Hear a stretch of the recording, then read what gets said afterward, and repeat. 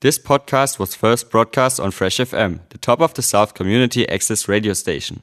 For more information on Fresh FM, as well as links to other great local podcasts, go on our website freshfm.net or download the accessmedia.nz app. Hi, welcome to Green Thumbs and Dirty Fingers, a gardening show full of inspiration. I'm Philippa Foes-Lamb, a self-confessed passionate gardener.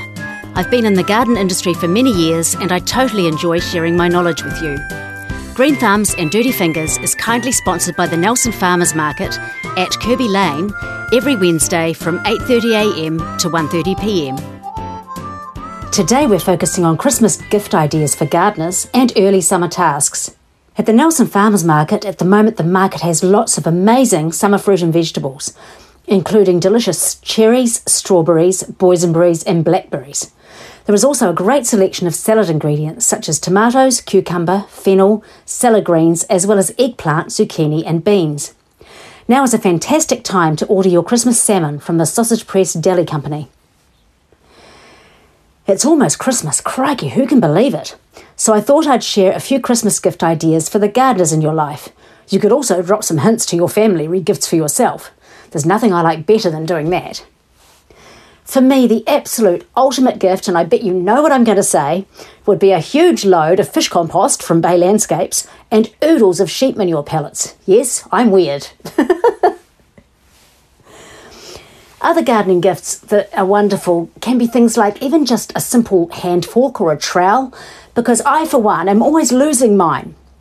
I often wonder, why on earth do they make garden tools with wooden handles? Or they either have green or brown handles, it seems, which to me is totally daft, because what colours do you have in your garden?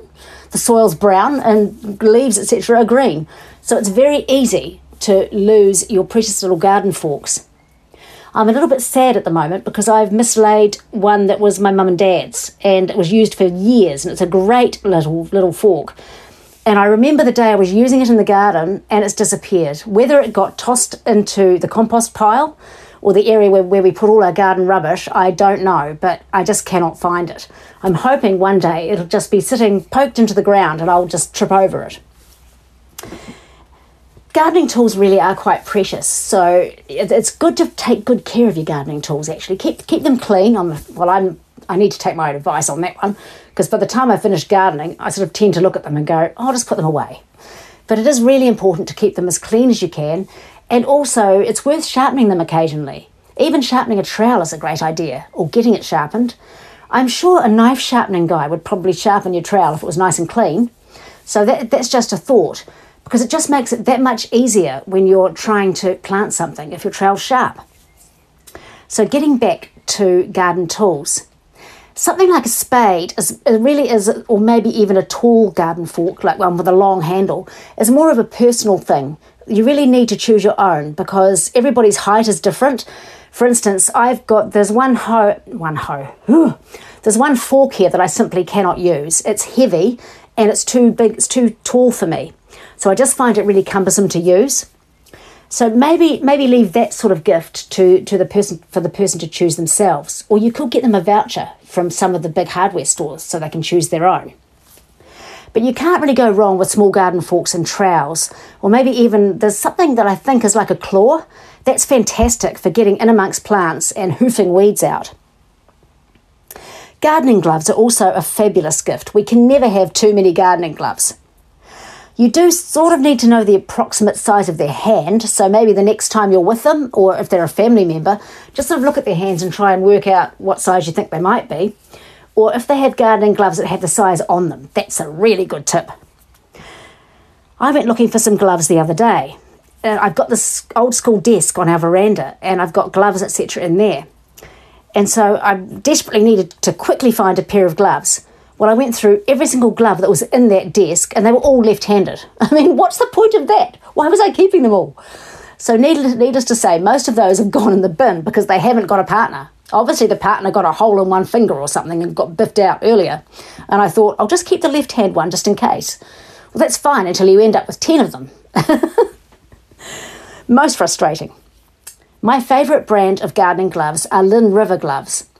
They used to be called Showa, I think, and they've got like a green I don't know if it's vinyl, it's not leather or anything, rubber, might even be rubber, inside of the hand, and then on the top, which goes a little bit on the top of the fingers, and then they're fabric, they're sort of like a knit fabric, and they breathe really well. And the other lovely thing I love is that I can feel everything I'm doing in them. Some of the other gloves, like some of the cheaper cotton gloves, and even some leather gloves, to be honest, you put them on and you're trying to weed and you can't actually physically feel what your fingertips are doing. And that can be quite hard because it's very easy to pull out too much, or you might pull out a seedling that's next to it that you wanted to keep. So it is quite impossible. I need to get my mouth connected to my brain. I was just talking to somebody about that yesterday. Anyway, so you need to really try and make sure that they've got decent fingertips, not too chunky. Having said that, if you keep the receipt and the gardening gloves that you buy for your nearest and dearest aren't right, you can always take them back and swap them for something else. The other lovely thing to do too is to put together a basket of goodies. Anything like seeds, gloves, liquid food, gardener's soap or hand cream. Let's face it, we have hard-working hands, and some of the gardener's soaps you can get now are absolutely fantastic. I tend to find, even when I'm wearing gloves, somehow our clay dirt does manage to get inside the gloves. I don't know how it does it, but it does. Sometimes I know too, when I'm vigorously weeding, soil actually gets down the cuff of the glove. And then I end up with it working its way to its fingertips, and hey presto, my fingernails look terrible. And that always seems to happen when I'm about to go out somewhere too. And if you know what clay soil is like, it does tend to stain. So it is best, if you can, to use a good gardener's soap that will just help to get rid of it. The other lovely thing you can do is you can plant up a hanging basket for sun or shade, or maybe one for each. Impatiens are perfect for shady spots. Alyssum, lobelia, petunias, asters, verbena, and so many more are perfect for sunny spots. The most important thing to do is to use good quality potting mix. The other thing I do too with a hanging basket is I always put a saucer, or maybe just a plastic pot saucer with a bit of gravel in it, at the bottom of the basket. This acts like a little water reservoir. So when you water, some of the water will end up, even though you've got soil on top of the gravel, some of the water will end up sitting in that saucer. And that just really helps to keep your hanging baskets moist, a little bit more moist, because hanging baskets do dry out really quickly. At the height of summer, if I've got a full hanging basket, I sometimes have to water it twice a day. So that's just a little tip when you're planting them up. You're on Fresh FM. This is Green Thumbs and Dirty Fingers, sponsored by the Nelson Farmers Market at 23 Halifax Street on every Wednesday from 8:30am to 1:30pm, rain or shine. I'm Philippa Foes-Lamb. Today we're focusing on Christmas gift ideas for gardeners and early summer tasks. The Nelson Farmers Market is on every Wednesday, but they're also having a special Christmas Eve market on the 24th of December from 8am to 1pm. So grab your diaries or grab your phones and make a note of that. So that's Christmas Eve on the 24th of December, obviously, from 8am to 1pm at 23 Halifax Street. Please scan in, wear a mask, and all food is takeaway for consumption outside of the market. For more information, please check the Facebook page or website regularly. Getting on to early summer tasks. Scarlet runner, climbing beans, dwarf butter beans, and green beans can be planted or sown now. With scarlet runners, you're probably best to go for the seedlings now because it's getting a little bit late to get them in. Scarlet runners are interesting. They're a perennial runner bean. This means that if you do a lot of preparation when you plant them, chances are they'll die down after the season. And don't dig them up, just give them lots of food, etc. in early spring, and up they'll pop again. Sometimes I've found, because we tend to have really hot summers, whether we're in Marlborough, Nelson Tasman or Golden Bay, they do tend to struggle a little bit here. So I think it's really important to do really good preparation. Dig a lovely deep trench and put in plenty of fish compost and sheep manure. I'd probably dig my trench at least 30 centimetres deep, if not 45. This might sound a bit excessive, but it really is worth it. So if you do that and add your compost and your sheep manure pellets, maybe wet the sheep manure pellets and dig it through the compost in the bottom of the trench, and then add more soil with fish compost mixed in and water it really well, and then plant your scarlet runner beans. Now, when it comes to dwarf butter beans and green beans, you can still sow those direct, and you can still sow some other climbing beans direct as well. Scarlet runners are just a little bit different. So do that preparation as well for your any dwarf beans or other climbing beans. And if you're going to sow them direct, then it's a really good idea to water thoroughly, and then you grab your bean seed, and if you look at it, you'll see it's got a little eye. And it's really important to sow it with that eye up.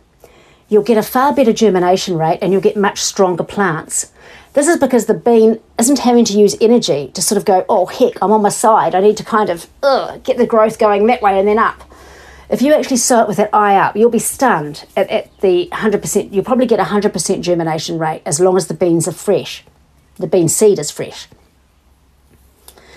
Then what you do is you probably put them about, depending on the size of the bean, it's generally the depth twice the size of the bean. If you're doing your beans in containers, and you can do that, it's a great idea to put them slightly more shallow. So if the bean is, say, 1 centimetre long, I'd put it just under 0.5 centimetre beneath the surface of the soil. It seems to make a difference with container grown ones. I'm really not sure why. Now, normally, if you were sowing them, say, mid-spring, then I'd suggest that you didn't water them again until they germinate. This is because if you water them too much, if we're getting spring rainfall, they can actually rot before they get a chance to come to fruition. But at this time of the year, it probably would be a good idea to keep them watered, just because things are drying out quite quickly. And let's face it, when that sun comes out, it is burning hot. The other thing to do too, before you plant any beans or before you sow your seed, if you're doing climbing beans, then it's a great idea to have just a little bit of support there. So scarlet runners in particular are very vigorous, so you need quite strong supports. I'd go for the thickest bamboo you could find, or even use hardwood stakes, and they will need to be quite tall because scarlet runners go bonkers. The last time I put some in, I think I used stakes that were 6 feet high once they were in the ground, and that wasn't high enough. I needed something taller than that because my scarlet runners just ended up being all hairy and wild at the top. It really was quite funny. And then, of course, when they produced their beans, because they're quite heavy, they tended to collapse. So it really is important to put a bit of thought into the support you use. Of course, you don't have trouble with dwarf beans. They're just fantastic, and they crop so well. If you are planting seedlings of beans, it's very important to be very gentle because they do have very brittle roots. It doesn't take much to break them. So definitely be gentle with them. There's still time to plant capsicums, chilli, sweet corn and aubergine. The ground will be much warmer, so they will take off quickly. Sweet basil is a beautiful herb. Who doesn't love sweet basil? It can be a bit temperamental. It needs lots of food and moisture. It's very similar to tomatoes. Because it's known as sort of a Mediterranean herb, you tend to sort of think it's a bit like thyme and oregano, which can survive quite dry conditions. But no, sweet basil does need loads of moisture and, as I've just mentioned, lots of food. It's very susceptible to dampening off if you're growing it from seed or planting out very young seedlings. So it's really important to water it from the base. I realise if it rains, it's going to get wet from the top. Rain doesn't tend to have the same effect. It's quite weird. But if you're hand watering, it is a great idea to, or if you're using a hose, you really do need to try and just keep the moisture at ground level. It's also quite important to mulch it too if it's in the garden, but try not to get the mulch too close to the stem because it will rot quite quickly. I love growing basil in my large grow bags. I put it in a lovely sunny sheltered site. Because of that, if it's in a grow bag, as it gets bigger, you are going to need to be quite diligent about your watering. Prick out any top growth to encourage bushy growth. Sweet basil naturally wants to grow quite tall, so it's quite important to just prick out those 2 top leaves on each stem, and you'll find that will encourage growth lower down, and you'll end up with a lovely bushy plant. Pick off any flower heads that form, as this encourages more leaf growth, and it also helps to keep the leaves tender. What can happen is once basil started to flower, because it's putting its energy into flowering and wanting to set seed, it tends to stop putting any of its food into the leaves. You may have noticed that the leaves start to go a little bit tough, And that's when the flavour becomes a little bit, it's not quite astringent, that's not the word I want, but it just becomes a bit more on the mouth. So it is a good idea, as soon as you see those flower buds starting to form, just pinch them off. Keeping your plants well watered and fed, you can liquid feed them with whatever you feed your tomatoes with as well. And that will really help to keep the leaves tender. Have a wonderful Christmas. It's been quite a hard year in so many ways. So spend time with friends and family and just be aware of the traffic light orange rules as well. It is really quite important to keep yourself and others safe, but make the most of every second of happiness. We need as much joy as we can get this year. So happy gardening, everyone. Merry Christmas. Hope you enjoyed today's show. If you have any questions about anything I covered, email me at nelson@freshfm.net. Green Thumbs and Dirty Fingers airs Tuesday morning 20 to 11 and replays Sunday afternoon 20 to 3. Previous editions of this show are available as a podcast from our website, freshfm.net, or through the Access Internet Radio app. Thanks to the Nelson Farmers Market at Kirby Lane every Wednesday from 8:30am to 1:30pm for supporting a show about gardening. Thank you for joining me. See you next time. Thanks to New Zealand On Air for making this podcast available by funding the Access Media project. Other great podcasts from Fresh FM are available through the accessmedia.nz app or our website freshfm.net.